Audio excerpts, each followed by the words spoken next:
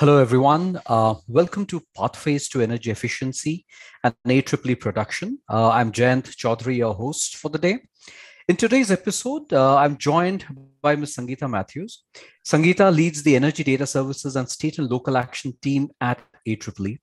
The team is responsible for publishing one of the flagship reports, the annual State Energy Efficiency Index. This report evaluates states on the energy efficiency efforts and achievements across all demand sectors and efforts to support states with energy efficiency policy formulation and implementation. Her work includes the development of energy data frameworks and increasing visibility and awareness of end-use energy consumption and super efficient appliances aimed at coupling energy efficiency with distributed renewable energy to improve rural livelihoods. Welcome, Sangeeta. We are absolutely delighted to have you at the AEEE studios today. But before we start, I will request you to tell our audience about your journey and how your interest in climate and clean technology developed. Thank you, Jayanta, for inviting me to this podcast. So my journey in energy efficiency was quite interesting, actually. It was, in fact, a second career for me, or it is a second career for me. I started out my career in a very different sector, telecom and software technology, and I was in that for 20 years. But, as in the course of that career, there was, of course, talk in the company through CSR programs to improve, not just quality of life, but also some environmental projects. And so I got a little bit interested in that and tried to improve things in the workplace. And also very influential in my decision was that my brother is actually a PhD and a researcher in energy efficiency in buildings. So when I had visited his workplace at Lawrence Berkeley Lab in the US, I was kind of a little motivated. And I said, I think I'm going to make a switch. And so when there was an opportunity at AEEE, I just grabbed it, started working first in standards and labelings for appliances, and then moved on to the State Energy Efficiency Index, super efficient appliances, and now cold chain as well.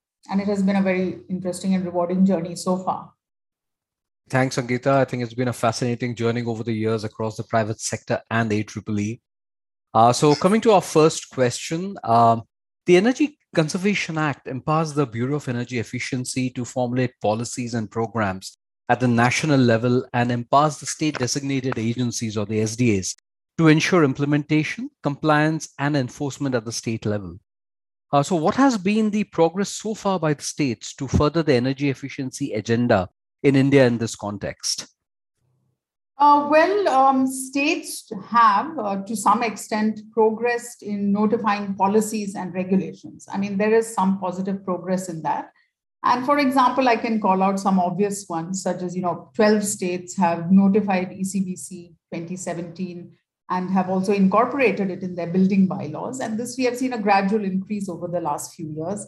About 10 states have, financial incentives for energy efficiency implementation in one or more sectors like buildings, industries, agriculture. About 9 states have, they mandate periodic energy audits for energy intensive buildings and industries. And, there are other measures also. For example, 26 states have time of day electricity tariffs for industrial and commercial consumers. And demand side management cells have been constituted in DISCOMs in 34 states and union territories. Aside from this, if you look at overarching policies across states and for all sectors in states, I'd like to call out Karnataka, which recently notified its energy conservation and energy efficiency policy for 2022 to 2027. And in fact, Maharashtra too had a similar policy in place for the period 2017 to 2022. And some states have, taken a step forward in building institutional capacity. For example, both Andhra Pradesh and Kerala have autonomous standalone SDAs with their own budget. And, something I really appreciate in Andhra Pradesh is they have also constituted energy conservation cells in each state department. So there has definitely been some progress over the years in the number of states, developing policies and regulation and enhancing capacity to advance energy efficiency. However, having said that, states really could step up a lot more in terms of actually developing programs for on-ground implementation, which really sort of advance and increase the penetration of energy efficiency products and practices in all sectors of the economy. Because it is this that will really reduce the state's energy intensity and the associated energy-related emissions intensity. And that's in a sense the essence of using energy efficiency as a resource for climate action. So, to be fair to states, as per the EC Act, they are tasked with implementation, compliance, and enforcement, as you rightly called out. And we all know, of course, that's much more difficult than formulating policies and programs. But nevertheless, I think states can and should tailor some national policies and programs that are already in place, and that align to their state development goals as well. And of course, they can come up with their own programs as well. So let me just quickly, highlight a few of these programs. The national programs that states have been very quick to adopt, for example. I think most people know it, but definitely ESL street lighting program has been taken up by most states. And in fact, quite a few states have expanded that using their own funds and programs. And 21 states have signed up for ESL's municipal energy efficiency program on water and sewage.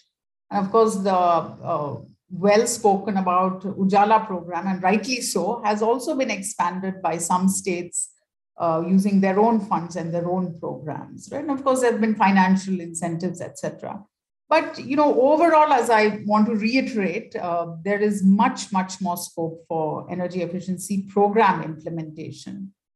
And additionally, we really need to bridge this huge gap in assessing the effectiveness of state policies and programs. They need to be a lot more data-driven programs and data-driven practices. Just to give an example, most states have not even set an energy saving target in most of the energy intensive sectors. And no state we have found has a comprehensive data-driven method for monitoring and tracking these outcomes. Just a brief example, I mentioned that 12 states have notified ECBC and incorporated it in their bylaws. But few were able to provide data on actual penetration of ECBC buildings in new constructions. It's the same with incentives. Few can provide how many actually use those incentives to implement energy efficiency projects. So in summary, that's it. There has been some progress in policies and regulations, but there really needs to be a step change in program implementation and tracking and monitoring the outcomes of these programs in terms of reducing energy intensity and the associated emission intensity in all demand sectors in the state. Thanks. Very insightful, Sangeeta. Probably just a follow-up question to this is, would you like to highlight any specific challenges faced by the states and SDAs in their ramp-up effort in the energy efficiency space? Absolutely. There's no shortage of challenges, I suppose. But, I think the biggest one, and it's not restricted to states and SDAs, is first and foremost, there is sort of a lack of importance or sort of a lack of recognition of energy efficiency being an enabler or a resource for both climate action and sustainable development. And that definitely, that is sort of the biggest challenge, which then, results in some other challenges. Especially when you compare it to the importance that renewable energy has received, for example, right? So that is definitely a challenge. And I think because of that, you often find that there is really insufficient and inadequate financial resources and budget and even institutional capacity towards energy efficiency programs and actions. So that those really are the main challenges. And I think, this can only improve if you actually incorporate energy efficiency in development schemes in the same way that people have incorporated renewable energy, right?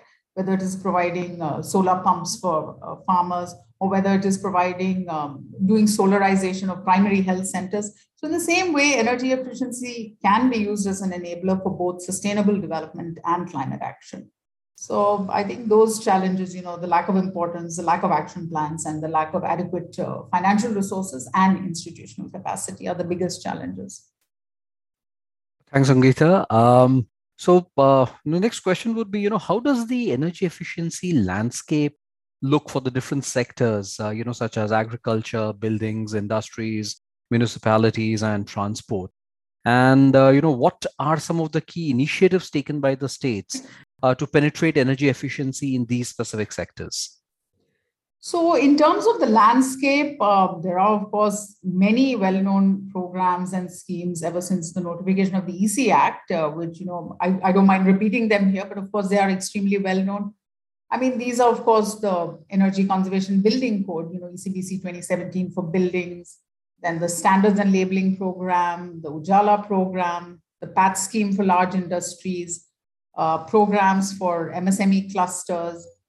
Then, of course, EESL's programs on street lighting and water and sewerage in municipalities. And, of course, the very anticipated EV policies and FAME scheme, which have, of course, caught on very fast. I mean, these are just to name a few. And mind you, well before the EC Act, actually, PCRA, which is the Petroleum Conservation Research Association, has been conducting programs on energy conservation in transport and industry sectors, right?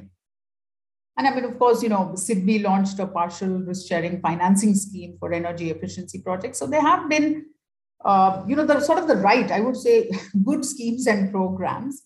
But again, what we need is sort of a sustained program implementation, because it's only through the sustained program implementation that you can really achieve results in terms of the key metrics. I said reduced energy intensity and reduced emission intensity in different sectors. And of course, this requires, setting targets at state level, developing and implementing action plans. Sorry if I'm repeating myself, but those are the important things. And of course, putting enough financing and budgetary allocation and institutional capacity behind these action plans. And of course, most importantly, monitoring these outcomes. But let's take, let me walk you through a few things that states have done in different sectors. And I'll start with buildings because, of course, that is the furthest ahead and the easiest in a sense. And we have seen, several states have, good number of initiatives. They've put several initiatives in place, such as, property tax rebates or increased floor area ratio for green buildings and ECBC compliant buildings. As I said earlier, states have, with their own funds and programs, expanded the Ujala program. They've provided low-cost financing for projects in buildings. There are energy conservation awards. So, and, states that have typically performed better in this sector, those that have, a basket of these initiatives, such as, states like Andhra Pradesh, Haryana, Karnataka, Kerala, Maharashtra, Punjab, Rajasthan, and Telangana. And they typically come out strong in this. But let me just highlight a few specific ones. And I would like to mention one in Telangana first, which, way back in 2017 or 2018 itself had developed a very strong institutional framework to enable and enforce ECBC compliance. We've listed this also in some of our reports, which is the Greater Hyderabad Municipal Corporation's citywide ECBC online compliance system. And this really helps streamline and modernize code compliance. Apart from capacity building and financing, the moment you make a process for compliance easier, obviously the adoption is much faster. Another one on appliances is, from the Energy Management Center Kerala. They have this online portal called Sevanam for consumers to buy energy efficient appliances. And they've also started, putting building materials on that portal. So you can buy some building materials, energy efficiency from that at a reduced cost. And another one, which I think is really the way to go, is from Andhra Pradesh, which, they have really sort of incorporated energy efficiency into an existing state scheme for affordable housing. And this is very important. This is how you really improve the implementation and adoption of energy efficiency. You incorporate it in existing or new development schemes. So in their affordable housing scheme, they have incorporated energy efficiency with support and technical support from the BEEP project actually. And this is really crucial. just as a very simple example, like having cool roofs in housing, for example, it both provides thermal comfort for residents. So it is in fact a climate adaptation intervention because it keeps you cool. And it is also a climate mitigation intervention because it sort of reduces the demand for active cooling. You may still need active cooling sometimes, but it definitely reduces the demand for that. Let me move on to the industry sector. And I'll be frank, this is a tough sector. I just feel state efforts in this have been significantly less, and I can't really immediately come up with some highlights or best practices. There are the similar types of schemes like mandatory energy audits, financing mechanisms, and some states, have taken up ESL's National Motor Replacement Program. But, frankly, in industries, a lot more needs to be done in this sector, really. Tough sector, I agree, but a lot more needs to be done. And in municipal services, I'm just going through our key demand sectors that we focus on. In municipal services, looking primarily at street lighting and, energy efficient water and sewerage.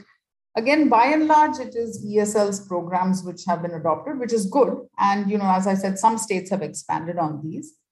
And I do want to highlight again something from Telangana more because of the data disclosure in it. And we keep talking about data-driven energy efficiency implementation or any project implementation for that matter. And what I really appreciate in this initiative in Telangana is this street lighting dashboard, which is really a good exercise in data disclosure because, anybody can pull it up. And we have the link in one of our reports, in fact. And it indicates the energy savings and the associated emissions avoided. So I think that's a very good exercise in data disclosure because you show what's working. Similarly, Kerala has a sort of a state-driven program called Nilav, which is to replace, they've expanded ESL's program basically to replace all conventional streetlights under all the local bodies with LED lights. And one that I particularly appreciate from Maharashtra is that, they had actually launched a scheme to, promote ESCO model projects in street lighting and water pumping. So, I mean, not only do they enable municipal energy efficiency, but they're also trying to promote ESCOs, which is a good thing. And, they've also done about 14 demonstration projects in various government departments. Very briefly, transport, in state level, we look primarily at road transport, obviously, not aviation or railways. And here, actually, states have been very quick on the EV policy uptakes. There are about 15 states that have either notified their EV policy or have a draft one. And, Karnataka and Maharashtra notified their policies as early as 2017 and 18. And, most of these states have incentives for private vehicles, for, commercial vehicles like taxis, autos, commercial buses. They've tried to incorporate EVs in the, public transport system. So that is strong. And again here, this is my pet subject, which is incorporating energy efficiency in state schemes. And this is why I want to call out Assam, because two initiatives in Assam, because they have actually incorporated the promotion of electric vehicles with a state education scheme and a state employment generation scheme. So, Assam sort of provides the free electric two-wheelers to sort of meritorious, deserving girl students to promote the dual cause of sustainable transportation and higher education among women. And I mean, instead of just giving a regular two-wheeler, they chose an electric two-wheeler. And secondly, for unemployed youths, they have provided e-rickshaws free of cost to operate as public transport. So this is classically, incorporating a new technology, an efficient technology, a sustainable technology in a state development scheme. And I think in agriculture, till date, it's primarily been around energy efficient pumps and irrigation. What we would like to see is that as the cold chain infrastructures develop, that states incorporate energy efficiency in it. So that's it about the main highlights from states. Thanks, Sangeeta. I think the example from Assam was really heartwarming. But with so much happening across states, how can the progress made by them be mapped across the various energy demand sectors in India? So data, that's it. So the critical metric really in assessing progress is the trend, the trend line annually, year over year on energy intensity in the state as a whole and in different demand sectors and possibly in subsectors as well. And of course, the associated emission intensity, energy related emission intensity in these demand sectors in the state. And, if you first assess it, right, and look at what it is and, try to benchmark with similar states, with similar economies, I mean, it will help, at least as a start, help you set targets to reduce that intensity, at the state, for the state as a whole and for demand sectors. And it'll also help you annually measure progress in meeting these targets, especially through sector-specific energy efficiency progress. So, I mean, definitely data and, knowing where to start and knowing where you are is very important in, mapping progress made by states. But of course, target setting is the first step. After that, states obviously need to develop policies and programs for energy efficiency. Put in financing for that and the institutional capacity to really run these programs, enforce these policies. And finally, states need to track the outcome of these programs. Sort of what is the uptake of, energy efficient appliances or products or equipment or practices in different sectors. And what are the associated, I don't want to say energy savings, but at least what's the associated reduction in energy intensity and emission intensity in those, right? Whether it's the residential sector, the commercial building sector, transport or industries or even subsectors in industries. And so I would like, so how do we measure these and how do we track these year on year? So I'd like to talk about the State Energy Efficiency Index over here. And, the State Energy Efficiency Index really assesses states' performance and progress in energy efficiency across several demand sectors, namely buildings, industry, municipalities, transport, primarily road transport, as I mentioned earlier, agriculture, and also it assesses the performance in DISCOM, so basically in electricity distribution. And the index was developed by the Bureau of Energy Efficiency and AEEE with guidance from NITI Aayog. Additionally, the American Council for an Energy Efficient Economy, ACEEE, which has published 14 editions of the US State E-Scorecard, has provided technical support to AEEE in developing the State Energy Efficiency Index.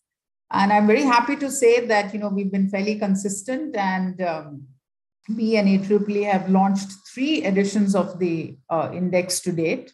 The first was the State Energy Efficiency Preparedness Index for 2018, and then there was the State Energy Efficiency Index in 2019, and most recently the State Energy Efficiency Index 2020. So the importance of this annual exercise, or even later if it becomes a biennial exercise, it really helps states track their progress in energy efficiency implementation and tracks the outcomes across these different demand sectors. And that has in fact been vetted by SDAs themselves. We conducted a survey of SDAs, I think it was in July 2021 after the second index, and this was conducted by B and AEEE. And 77% of the SDAs said that the index does indeed help them track the state's progress in energy efficiency. 72% said it helps them improve data collection on energy efficiency. And 45% said it also helps them developing ideas for energy efficiency interventions and programs. So that's very briefly in a nutshell, on how we could measure progress and what we and AEEE together have done for the State Energy Efficiency Index. Thanks, Sangeeta. So next would be can you please elaborate on the state energy efficiency indexes, the approach to evaluating state-wise performance for energy efficiency, and, what steps does this process include? So, I've already gone through the objective of the State Energy Efficiency Index, which is obviously to, really drive energy efficiency implementation in states, help them track their progress, know where they are, and also sort of learn best practices from each other. And the steps, that we follow in this process are that there are broadly 4 phases for each index as we develop it and publish it. The first is, and very crucial, is the selection of performance indicators, and also the allocation, performance indicators for each of these demand sectors, and also an allocation of the weightage to be given to each of these demand sectors in the overall score for the index. And I'll come to the details on that. I would just like to briefly mention the steps first. The second is really, categorizing the states based on their total final energy consumption. And we do this so that when the results are out, this enables peer-to-peer comparison among states. For example, we assign states to 4 different groups based on their total final energy consumption for the most recent year that we have all the information. And the states with the highest TFEC are in group 1, and those with the lowest are in group 4. And why this is important is so that when the results are out and the performance is out for each state, for example, Maharashtra, which is a large state, which is a large TFEC, which is in group 1, really compares itself with its peers of Gujarat and Tamil Nadu, who are also in group 1, rather than with Mizoram, which is in group 4, for example. So it really enables a peer-to-peer comparison rather than just having a ranking 1 to 36 or whatever, which we are not in favor of. So that's a second phase, really, categorizing states. And then, of course, the big phases are data collection and validation, and data analysis and the scoring of the state's performance. Let me elaborate on the framework itself, because that is crucial to really understanding how the index works. And so this really involves, which sectors we choose, which categories of indicators we use, and which performance indicators we use.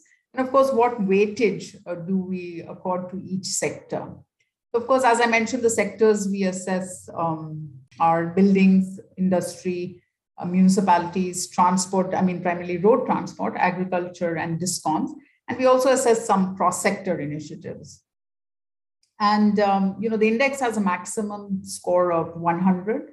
And within this, the weightage assigned to different sectors is based on 3 things. The first is the sectoral share of India's final energy consumption. How much does industry consume, how much does buildings consume, etc. The energy saving potential in a sector, and the state's role in promoting energy efficiency in different sectors. And this is very important. Of course, most of these are concurrent subjects. So the state has the authority and the responsibility to promote energy efficiency in it. But for example, we wouldn't look at aviation and railways, right, as just mentioning, because that is a central subject in a sense. So, building and industry sectors, which are the top 2 in energy consumption and in energy saving potential, and also, like I said, they're concurrent subjects, they're accorded the highest weightage, and this is followed by transport, agriculture, and discoms. Once we do that, of course, then the indicators for each sector fall into 5 categories. We assess the state's progress on notifying policies and regulations. We assess the financing mechanisms available in the state and the budget they've accorded to that. We assess institutional capacity, as in, does the state have the capacity for implementation, compliance, and enforcement as per the EC Act? And finally, there are 2 categories of indicators to measure outcomes. This is sort of the adoption or penetration of energy efficient products and practices, and the realized energy savings in terms of reduced energy intensity also. So, and we select indicators, we review with each index, we look at the indicators, and we select indicators based on their impact in driving energy efficiency, implementation, and outcomes in the states. Let me briefly touch upon the data piece, which of course in reality is the largest, the data collection. So we collect data primarily from state designated agencies. They are, after all, the nodal agency within states for energy efficiency.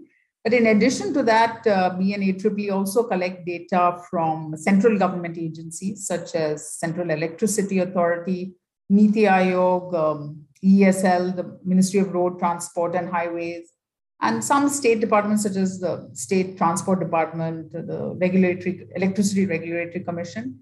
And we also sort of collect data from industry associations such as CII and certification bodies like IGBC, GBC, and GREHA. So, we share the data that we collect, we review it with the SDS&B, and we only use data that's vetted by SDS&B for the final analysis and scoring of each state's performance. And the final stage, I just want to touch upon the performance categories. States are categorized as front runner if they score more than 60 out of 100, achiever if they score between 50 and 60, and the third and fourth performance categories are contender and aspirant. So Sangeeta, you mentioned that the State Energy Efficiency Index, is available for 2018, 19, and 20. So can you just highlight some of the key takeaways or learnings from these surveys? Absolutely. And sorry if I do repeat myself, but of course, these are important points. So, I had mentioned earlier across all three indices, we see that states have improved in notifying policies and regulations. No doubt, they've improved their scores on that. And another positive point, which is quite heartening, is that with each edition of the index, we have seen that SDAs are sort of more motivated in sharing data on their programs and also in trying to collect data from state departments and discoms. So that, in a sense, is building the capacity of SDAs. And so, in that sense, the states have improved their scores in the 2020 index compared to 2019. Between 2018 and 19, there was no improvement because we sort of made the 19 index more stringent than 18. So, but at least between 20 and 2019, there has been some improvement. But nevertheless, our takeaways are really, the first one is, as I said earlier, to make a step change in the performance of states, right? They really need to develop these comprehensive and sustained energy efficiency action plans with well-defined targets and implementation programs for each demand sector. Maybe they can start with the priority sectors in their states. And then, of course, they need to track the progress and outcomes of these programs, specifically on reducing energy intensity and the associated emission intensity for each sector. And very importantly, this came out as a challenge also, is that states really need to allocate adequate budget and financial resources and institutional capacity to sort of implement these plans. In fact, at the launch of the State Energy Efficiency Index last year, the Minister of Power, Sri R.K. Singh, urged states to develop these state energy efficiency action plans and set targets for energy savings in different sectors. So on the positive side, it's good to see that states are already preparing these plans under the guidance of BEE. So another one that I've touched upon with the examples from Andhra Pradesh and Assam is that, states should really incorporate energy efficiency in their development programs and schemes, right? I mean, after all, if you are trying to improve the quality of life of people through, better housing and affordable appliances and better quality of life, you can do that with energy efficient, buildings and, appliances and equipment. So it's really about incorporating energy efficiency in development programs and schemes rather than having it as a standalone activity. And as I said, this can start with constituting energy conservation cells in each state department, as Andhra Pradesh has already done. And so, just to call out an example, if there is a development scheme to increase access to drinking water or a scheme to build cold chain infrastructure for agriculture, you can actually incorporate energy efficient technology and practices right from the get-go, so that from day one, it is actually a low carbon infrastructure that you've installed in a sense. The other thing I think is very important is, there are a lot of private sector companies out there whose USP is really energy efficient products and services. So SDAs should really collaborate with the private sector to learn, what are the latest energy efficiency technologies, and how can we work together to enable the implementation of financially viable sort of projects, through probably developing models for energy efficiency financing. And finally, but not the least, SDAs being the nodal agency for energy efficiency, I mean, they really should institutionalize the practice of end-use energy data analysis. And this is very, very important to understand the energy consumption profile in different subsectors, demand sectors and the subsectors, and which will then enable you to sort of develop programs and monitor outcomes and progress in these sectors. And this, periodic data-driven practice is absolutely essential if we want to move the needle on using energy efficiency as a resource for climate action. So, Sangeeta, as we wrap up this conversation, any parting thoughts, or what's the one thing you would love for the audience to remember after they finish, listening to today's episode? So my big takeaway, and what I urge the audience to keep in mind, is that energy efficiency is as much an enabler for climate action and sustainable development as renewable energy. And I've shared several examples where, states have started, few states have incorporated energy efficiency in development schemes. So, I mean, both are equally important. I would say, energy efficiency and renewable energy are like roti and dal. They go together if you really want to move the needle on both sustainable development and climate action. Thank you so much, Sangeeta. It's been an absolute pleasure having you, with us today on our podcast. And for all of you who are there with us, we hope you enjoyed the same. And be sure to subscribe and engage with us on social media. So until next time, take care and be safe.